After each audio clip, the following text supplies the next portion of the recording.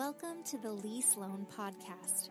I believe that ideas and conversations have consequences that impact generations to come. Thanks for joining me today. Together, let's be brave enough to think, brave enough to feel, brave enough to change the world, one brave conversation at a time.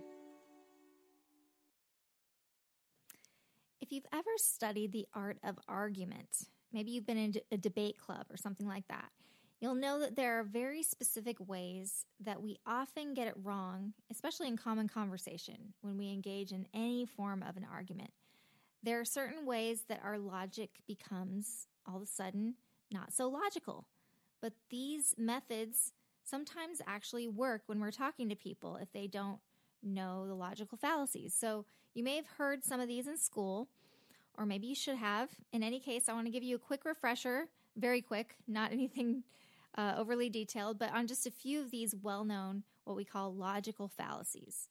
So the first one is ad hominem. And ad hominem basically means to attack the man. It's basically being a jerk and name calling, okay? And so you see a lot of people doing this, calling the other side a name and really demeaning them. It really has nothing to do with their argument. It just has to do with who they are. And that's going to be a little bit similar to what we talked about today, but we're going to narrow in on something more specific. So another one would be the straw man.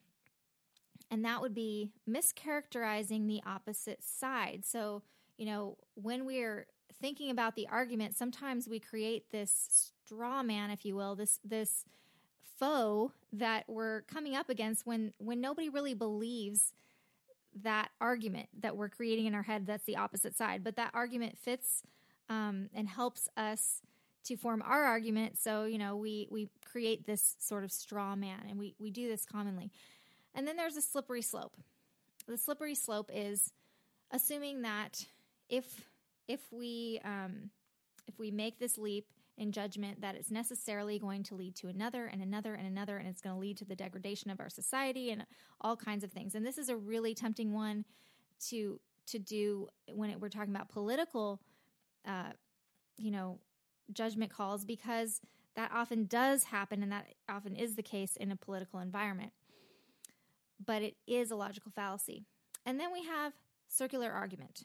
Now, this one really baffles me because it seems to just pretty much throw out all logic, because, you're basically asking someone, what's the reason that you have for why you believe what you believe? And basically they just say the same thing that they believe again. It's just the reason is the same as the conclusion. I believe what I believe because I believe it. And it's just on and on and on. So that's a really frustrating one. Another one would be the red herring tactic. And this is kind of like, in that movie where he goes, squirrel, and all the dogs stop and look. It's the squirrel tactic. It's the art of distraction from the real issue at hand. And politicians are really good at this. They're really good at misdirecting and diverting attention away from the question that was asked and the issue at hand onto something else. Okay, so these are just a few of them. There are more of them. But there's one really particular thing that I've been noticing in our society that I don't think has been articulated clearly enough, and definitely not applied nearly as well as it should be. And, you can make the case that some of the other ones qualify for this, but I think we need to give this one a category all of its own. Now, I know that this has probably happened to you, no matter what race or socioeconomic background you are. Have you ever wanted to say something and you were thinking about making a logical point in a discussion, especially something that might have been controversial, but before you said it, you had that, frontal lobe moment that we thankfully all have in our brains that maybe it wouldn't come across so well coming out of your lips. And so you refrained from saying it even though it was a good, solid topic. So what stopped you wasn't that your point wasn't good, and you would have actually contributed to the conversation, but instead you knew that the point coming from your mouth would immediately be rejected. And because it would be rejected because of maybe whether it was your race or your background or your political affiliation or whatever that was, that you couldn't say that. Now, the most obvious example of this is the racial issue. When we make comments, have you ever wondered why it's so vastly different. The reaction that we get is so vastly different based on what our race happens to be or what it's perceived to be, okay? So I wanted to talk to my friend Jane. She had actually a lot to say about this. And so let's take a listen. So I'm Korean, 100%, although I grew up, like, everybody thinks I'm Japanese or Chinese or something other than Korean most of the time. It's really funny. So I grew up with my parents constantly, like, all my life. It was repeated over and over and over to me that because I'm Korean, so I'm a minority, plus I'm female, so I had to be better than the best for anyone to be, like, to where they couldn't disregard or ignore me, you know? Also...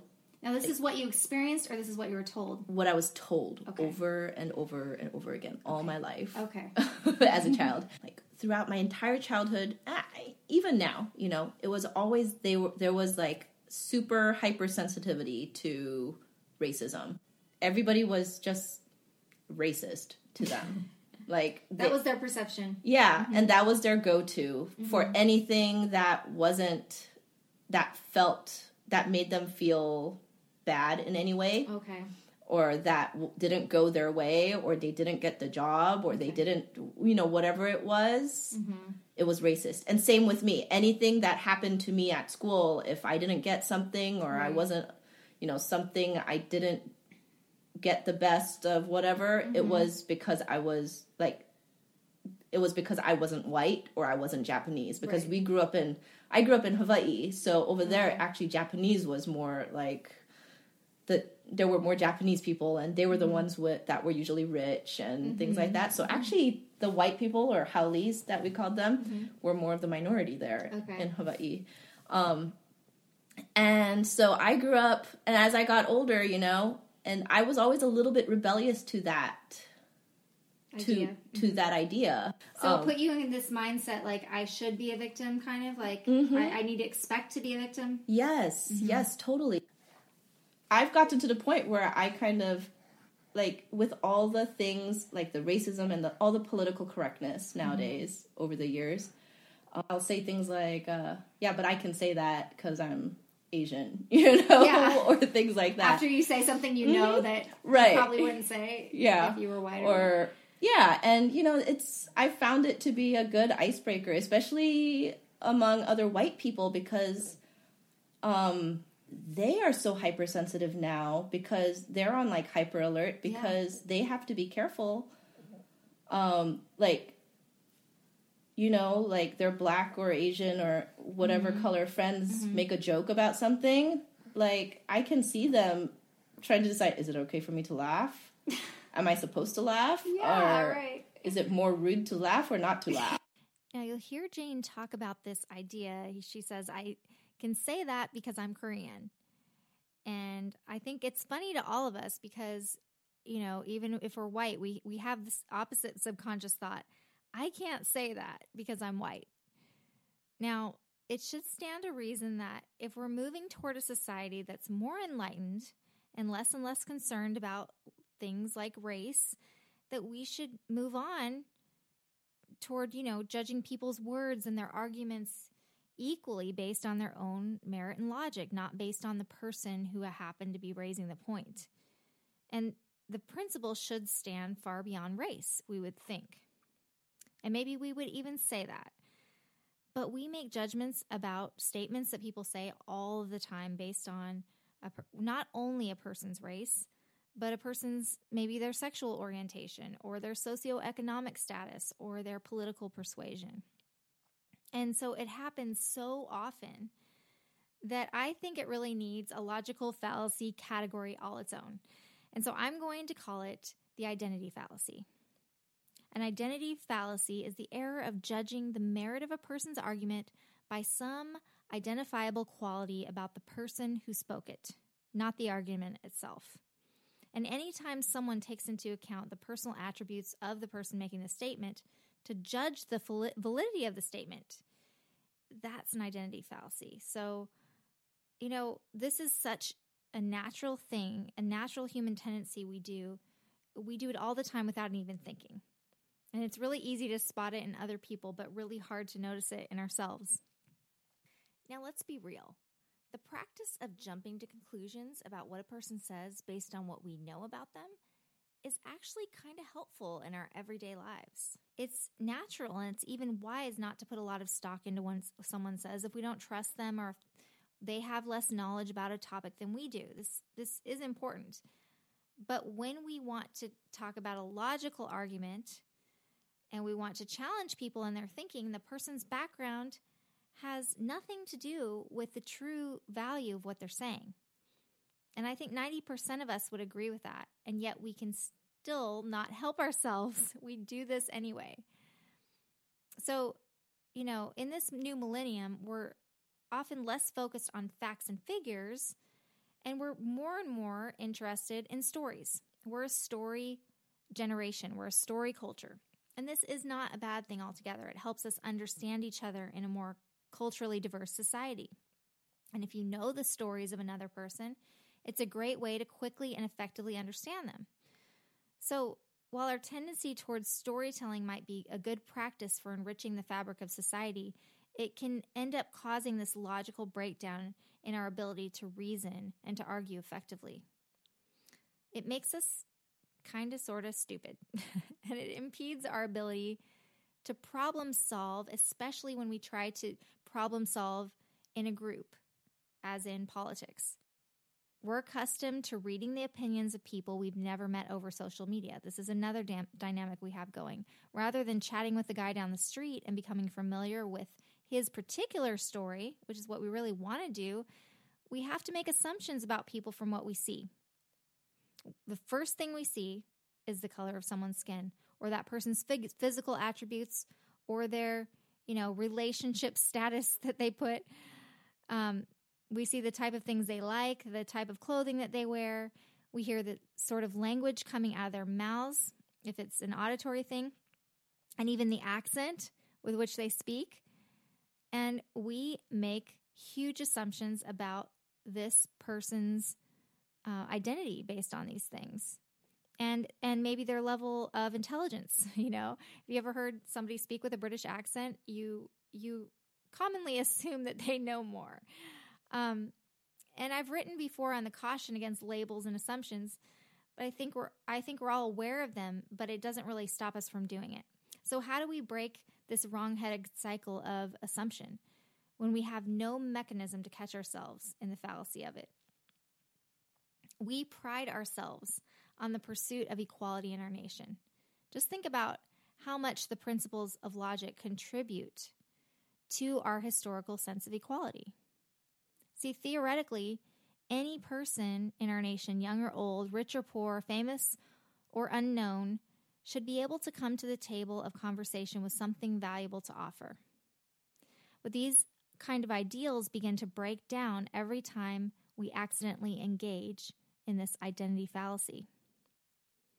Maybe you've seen those videos that you watch on YouTube, like it's these gotcha videos, right? And they put forward statements. I remember from the last election, they put forward statements, and they would quote maybe like Hitler's speeches, right? And sometimes they would attribute them to Donald Trump, and then other times they would attribute those same words to Hillary Clinton. And people would totally be like, if they were a Trump fan, they'd be like, oh yeah, I totally agree with that. If they were a Hillary fan, it would be the same thing, right? Because we want to agree with who we already agree with. And depending on the person's politics and what they thought, who they thought said it, they would just praise it without even stopping to consider any of the logic behind what was being said. It's just really a lazy way of arguing. It causes us not to have to think, but to immediately, in a snap way, make a judgment call rather than really comprehend and deal with the problem at hand. If you've ever, been to marriage counseling or studied counseling, they teach you about how to talk to your spouse as if the problem isn't like on them, it's not embodied in the other person, but to get the problem out in front of both of you and say, hey, we're going to work on this problem side by side. It's the problem that's the issue. It's not the other person that's the issue. And with both of you facing the problem It's much easier to tackle and much less likely that someone's going to be injured in the process, you know? It's like seeing a dangerous spider on someone's arm and, you know, instead of starting to whack them with an iron or something, you would try to get it off their arm, right? You want to get it away from the person. So our problems with race or political dissension or gender issues or anything else like this won't be truly addressed until we can get the problem and the issues out in front of us, treating them for what they are. They're problems. They're obstacles. They're not problems with skin, hair, and teeth, but they're problems that we, side by side, can work together to solve. But if we continue with the barriers that this identity fallacy creates, we are going to end up silencing people in our society. It's inevitable. You know, in the sexual debate, people who aren't maybe experienced with different forms of sexuality will feel silenced, you know, if they don't have any experience with it. In the racial debate, maybe we end up silencing people who are part of the majority because, you know, they don't get it. In the poverty debate, we silence maybe people who have money because they don't know what it's like to be poor. And facing generational differences, depending on who you are, you're probably going to silence whatever generation you feel just doesn't get it and doesn't understand. Probably the generation that you're not a part of. And so we end up with this soft type of social censorship created by this quiet but very persistent social pressure to shut up about stuff when you don't fit the social profile. And by doing this, we are ending up having weaker and fewer conversations. And weaker and fewer conversations leads to a widening, gaping hole of understanding about each other and understanding as a collective society. As of late, there have been some vocal, you know, minority individuals who've said some things that have questioned the stereotypical view of their culture, you know, especially racial minorities. People like Candace Owens or Larry Elder or even Dinesh D'Souza. And then we've had some gay people who have started questioning the rhetoric that is expected of them. People like Dave Rubin or Milo Yiannopoulos. Now, whatever you think of these people, I believe that part of the reason that their message resonates so well and the reason that people listen to them is that they are uniquely equipped to express a dissenting non-PC view and get away with it because of their outward identity. Of course, they face another kind of scrutiny for feeling like, you know, other people in their group are betraying them or that they're being betrayed by their group because they're acting in a way that's unexpected. But this human phenomenon is really nothing new. In the old days, our labels might have looked different. They might have been slave and freeman, aristocrat or commoner, clergy or layperson. We think we're so sophisticated now, and we pride ourselves on a sophisticated web of terms that we lay one over another to describe one another, and they have some value. But when we engage in a logical argument, when we're trying to solve problems and come together and work together, we really need to be diligent to put these types of things aside. And that laziness of judging someone based on who they are will cause us always to shift toward a more identity-oriented approach, to lead us down a path to more and more ignorance, fewer and fewer productive conversations, and less understanding. Ultimately, I think that looking at each other one-dimensionally like this is demeaning and an insult to our intelligence as humans. Jane had some last little thoughts on that whole feeling of the dignity being stripped from her. Victim. Because I overcame this. Did that feel demeaning in a way? Or how did you describe that feeling of having victimhood placed upon you? I don't know. I think there's a certain amount of like my own personal sense of dignity. Yeah. You know, human dignity where I'm like, where I feel like, no, like I want some ownership, Mm-hmm. I would agree that it is time that we own our conversations, and that when we own our responsibility in the conversation, it actually does give us dignity. And I think the easiest way to test how much you're being influenced by identity is to ask yourself, what would I think if this argument or logic was coming out of another person's mouth? That's how you can test, if you're falling into this trap of an identity fallacy. You can ask yourself, what type of person would have to say this in order to make me okay with this? And if your answer changes based on the identity of the speaker, honestly, you need to question the way that you come to conclusions. You may have an identity paradigm that needs to shift, because you never know when the wisest insight that you might need might be coming out of the mouth of someone that you might first reject by simple virtue of their identity. It takes a really honest person to take a look at how they view things. Now, somebody that a lot of us do respect, Martin Luther King Jr., famously said this: "I have a dream that my 4 little children will one day live in a nation where they will not be judged by the color of their skin, but by the content of their character."